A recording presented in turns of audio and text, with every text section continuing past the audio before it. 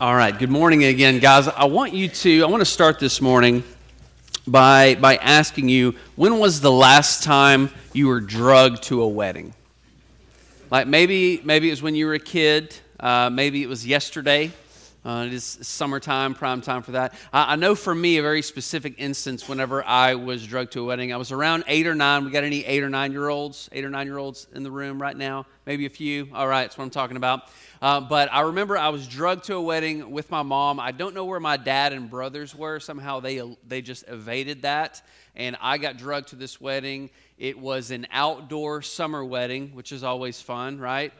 And to add insult to injury, it was an outdoor wedding, and it was next to a pool.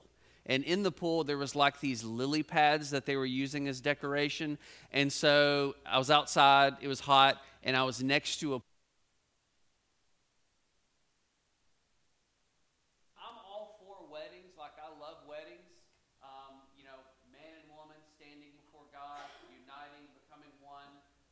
But it doesn't mean historically I've always liked to go. Is that fair? Okay. And so, on top of that, it was one of those ruin your whole day weddings. You know what I mean? Like the weddings that start around 2 o'clock, and so you don't really have a whole lot of time in the morning to do anything. By the time it's over with, it's evening time, and there's nothing that you can do. And so yeah, it's just that was kind of my experience in being drugged to a wedding. And I went to a wedding about a month ago, and this was actually a great wedding. I wanted to be at this wedding. I was officiating the wedding, so at least I had something to do. And at this wedding, it was the summertime, obviously, but it was in the evening. It was inside. It was great. Like the bride looked great, the groom looked great, the decorations were beautiful. It was just this small, intimate setting. Everything was going perfect. And because it was such a small amount of people, the bride and groom chose to feed all of the guests. So we were going to have dinner, and we were waiting for that. We were having refreshments while we were waiting. And so the food was about 5 minutes late, and then 5 minutes turned to 10 minutes. 10 minutes turned to 20, 20 minutes turned to 30, and lo and behold, the food, the business that was supposed to cater the food, did not bring it. And so this is a wedding. This is at a wedding, right? And so it was kind of in the middle of nowhere, so there was no running down the street to get a Wendy's 4 for $4. There was no going to Little Caesars to get some hot and ready pies. None of that was happening. And so we told our kids, hey, for the first time ever in their lives, eat as much cake as you want. And so they did. And so did I. I had cake for a side salad. I had cake with dressing as a main course to top it off with a little mixture of cake for dessert. But it was just one of those situations where it's just nobody's fault. Like, it wasn't the groom's fault. It wasn't the bride's fault. It wasn't the parents' fault. It certainly wasn't my fault. But well, I will say that it's Chicken Salad Chick's fault is who it is. It's really their fault. But there's just a certain level, and you can see it on their faces, you can hear it on their voices. There was a certain amount of just shame and guilt and embarrassment for not having the food there for a wedding. And you guys would feel the same way. You would understand that. Even though it's not their fault, there was just this level of shame and guilt associated with it. And if any of you have heard the story from John chapter 2, you can probably see some of the similarities. If you have your Bibles, you can turn to John chapter 2. And in the book of John, in chapter 2, we see Jesus attending a wedding. We see Jesus going to a wedding. He is invited by his mother along with some of his disciples. And this was not a ruin your whole day wedding. This was probably a whole day wedding, because in this time, in this culture, wedding festivities could take place across multiple days. And so if you are committed to go into a wedding, in ancient Israel, you are there for the long haul. But if you got your Bibles, you can pick it up on John chapter 2, and you can also read along with me on the screens. But it says, on the third day there was a wedding at Cana in Galilee, and the mother of Jesus was there. And Jesus also was invited to the wedding with his disciples. When the wine ran out, the mother of Jesus said to him, "They have no wine." And this is a big deal in Jewish culture. Okay, this is a very big deal. There is a certain level of shame and embarrassment associated with the family if they run out of wine. And this is mainly the family of the groom's responsibility to provide the wine. And if they cannot do that, that sends several messages. It sends the message that they did not plan this out, that they were not prepared, that they lack the ability, that they lack the resources to adequately provide not just for their son, but for the bride that they are receiving. Okay? It sends so many bad messages, and it's such a big embarrassment to the family. Okay, and so not only would this cause embarrassment, but I've read that in some cases, if it's so bad, if the offense is so great, that the offending party can actually be fined. Like they could have a fine placed against them. Have you ever been to a party that was so bad, you feel like you need to be compensated? Like, it's that bad. Like, we need to be getting paid something. Like, I know celebrities sometimes get paid to show up to parties, but I don't think it's the same thing, right? So, I mean, if you show up, if you find out what they're serving at a party, and you get on the phone, and you find out that they're serving what? They're vegan burgers and cauliflower rice? Like, no, I'm not going to that, right? And if you eat those things, good for you. That's healthy, but don't serve that at a party, okay? You'll lose friends that you may have already. But all of this, it goes to show the premium, the importance that's placed on hospitality in the Jewish culture, okay? And so let's pick it up in verse 4. Verse 4 says, "And Jesus said to her, 'Woman, what does this have to do with me? My hour has not yet come.' His mother said to the servants, 'Do whatever he tells you.'" Now, Jesus calling his mother woman in this passage, it doesn't have the offense that it would say in Mississippi, right? Coming from your kids, right? So we're safe. Jesus is safe on this one. But Mary does say something that should be a standing order for us all. Do whatever he tells you. So kids, listen to your mama and listen to Jesus' mother, okay? All right, do whatever he tells you to do. Okay, verse 6. "Now there were 6 stone water jars there for the Jewish rites of purification, each holding 20 or 30 gallons. We'll come back to that in a minute. Jesus said to his servants, 'Fill the jars with water.' And they filled them up to the brim, and he said to them, 'Now draw some out and take it to the master of the feast.' So they took it. When the master of the feast tasted the water, now become wine, and did not know where it came from, though the servants who had drawn the water knew, the master of the feast called the bridegroom and said to him, 'Everyone serves the good wine first, and then people have drunk freely, then the poor wine. But you have kept the good wine until now.' This, the first of his signs Jesus did at Cana in Galilee, and manifested his glory, and his disciples believed in him." So here we have Jesus turning water into wine at a wedding. And this is considered his first miracle, but it's not like most others that we see, is it? Like when we think of Jesus in the Jesus-esque miracles that we think of feeding 5,000 people. We think of a man who can't see and has his sight restored. We think of a man who can't walk. Okay, and Jesus tells him that he can now walk and he gets on his feet. We think of Lazarus. We think of so many other different kinds of miracles. We don't necessarily think of this one as being that big of a deal. Like turning water into wine seems a little out of place. It seems really simple. It seems almost trivial in a way. But what Jesus did, okay, as his first miracle, what Jesus did is he began to slow drip his deity. He began to slow drip who he was, beginning to reveal first to his disciples who he was, and then later, slowly, bit by bit, reveal to the world who he was. Because the world was not ready to receive all that he was ready to tell them. And so Jesus began to slowly drip who he was. Because if you think about this miracle, the servants knew what was going on. The servants knew exactly what happened. But there's people at the wedding, there's people at the party. Maybe that some of them knew they were low on wine. Most of them didn't care. As long as the wine keeps going, we're good. Don't care where it came from, we're fine. Okay?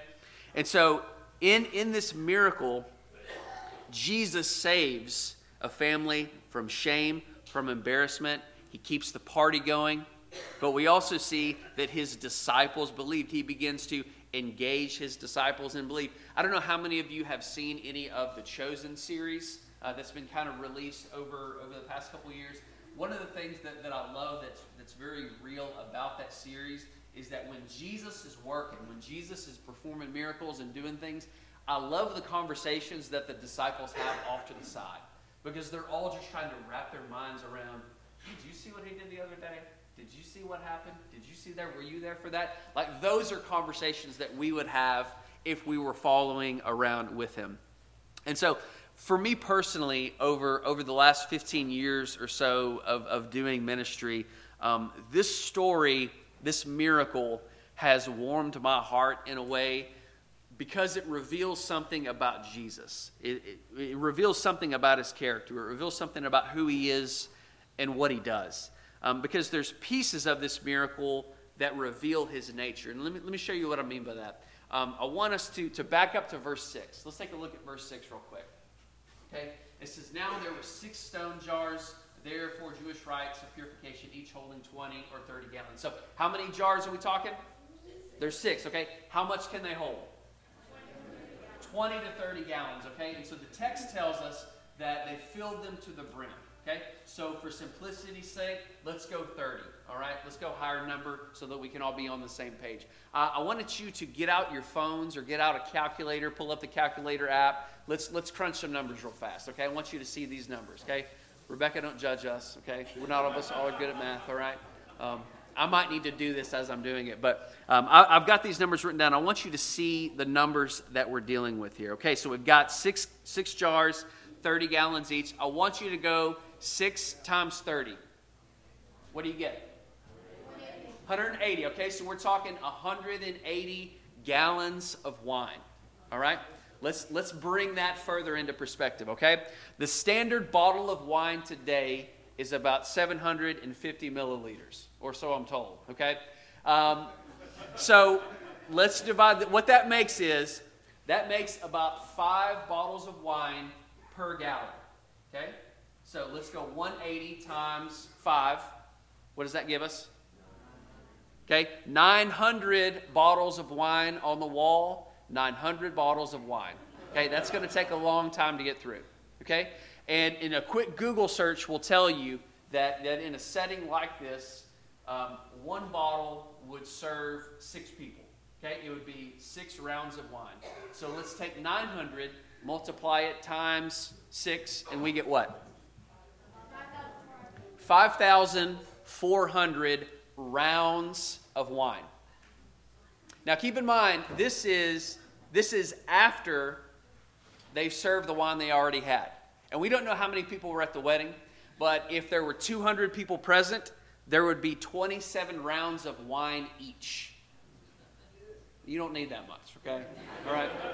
If there were 300 people there, there would be 18 rounds each, still too much. 400 people, 13 and a half rounds.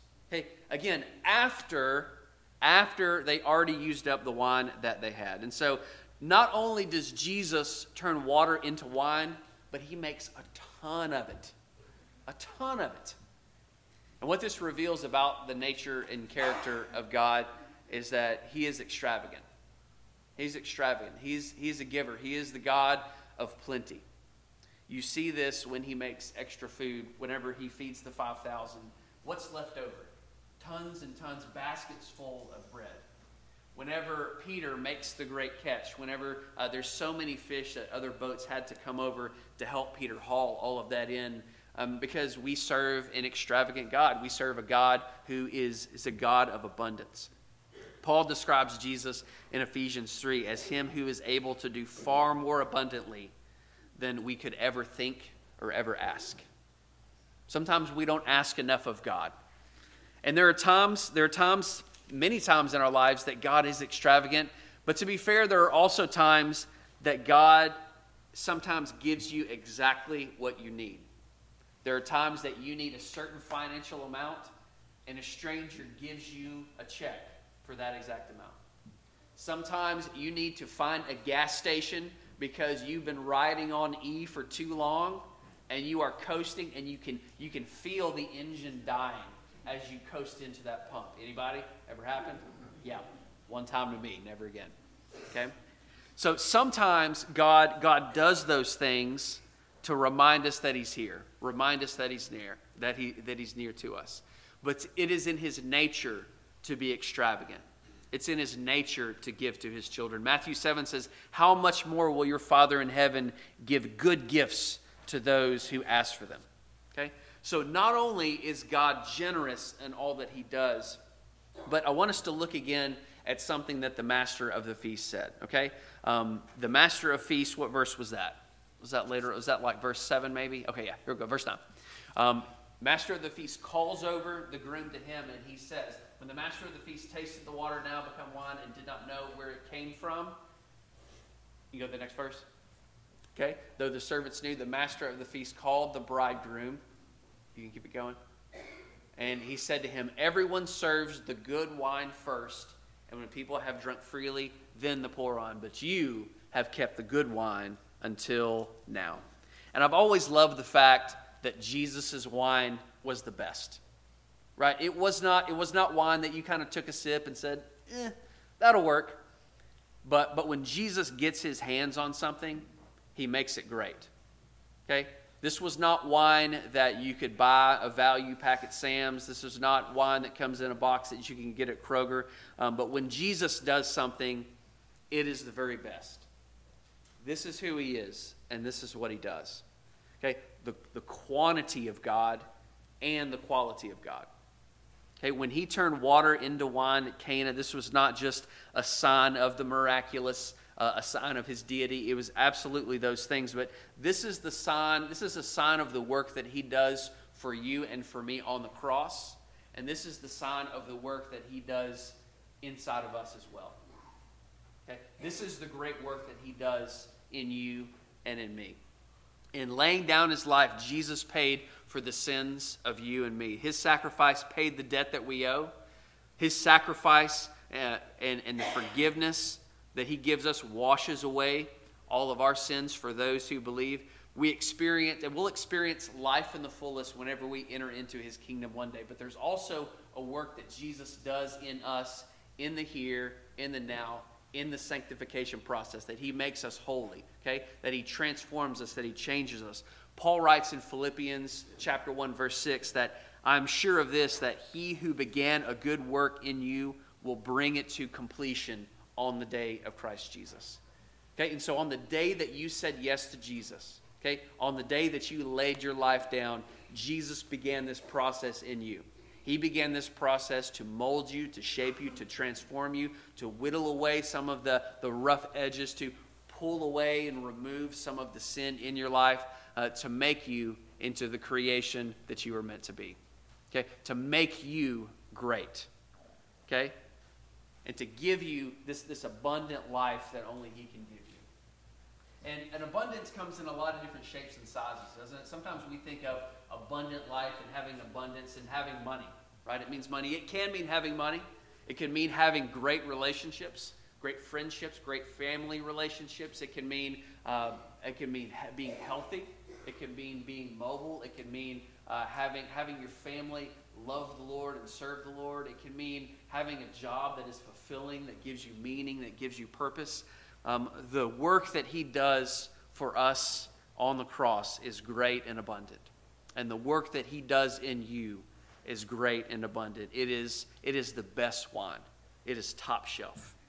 This is who he is, and this is what he does. Okay, so Jesus is not in the business of making people average, but instead making them great. When he gets his hands on something, he makes it great.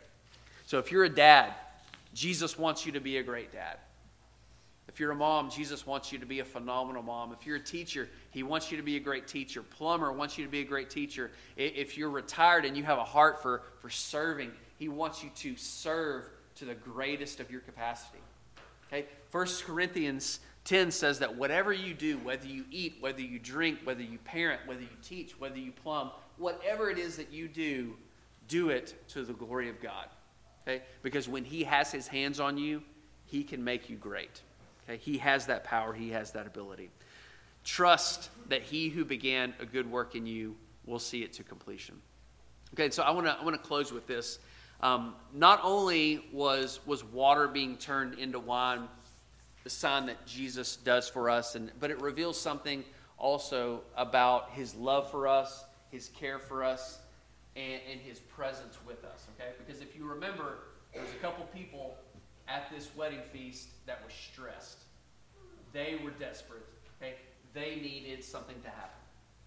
And so what they did was they brought their heavy stone jars of water, and they did what they could, and they gave those to Jesus. Now we all bring our own burdens, our own weight. We carry those in here with us this morning. And they all look different. I'm willing to bet no one in here is concerned about having enough wine for a party. But I am willing to bet some of us carry the burdens of how are we going to make this payment this month? Okay? Does my husband want to work this marriage out? Does my wife want to work this marriage out? What about this cancer? Will the treatment work? How will we cope with this loss? Okay, my husband's not a believer. My daughter has walked away from the Lord. We all carry with us different types of burdens in different seasons of life. Some of us more than others. But what Jesus promises us in his abundance and in his great work is that he is with us. And so no matter how much burden we carry, no matter how much we may put a stone jar of water on our back, we can give that to Jesus and we can trust him to turn that into wine and turn that into a miracle. If we're willing to give that up, if we're willing to consistently trust him with that. And he can do it because that's who he is and that's what he does. Would you guys bow your heads? Jesus, we sit in your presence this morning, and we read these words of the day that you turn water into wine. And our prayer is that you would change us in the same way, that you would refine us, that you would transform us, that you would continue to do a work in us that you began, one that you have promised to see to completion. Help us to give that part up that doesn't want to change. Help us to let go of the sin that grips us. Help us to offload the burdens that we carry and to trust you with them. And we ask this in the abundant, giving, wonder-working name of Jesus Christ. Amen.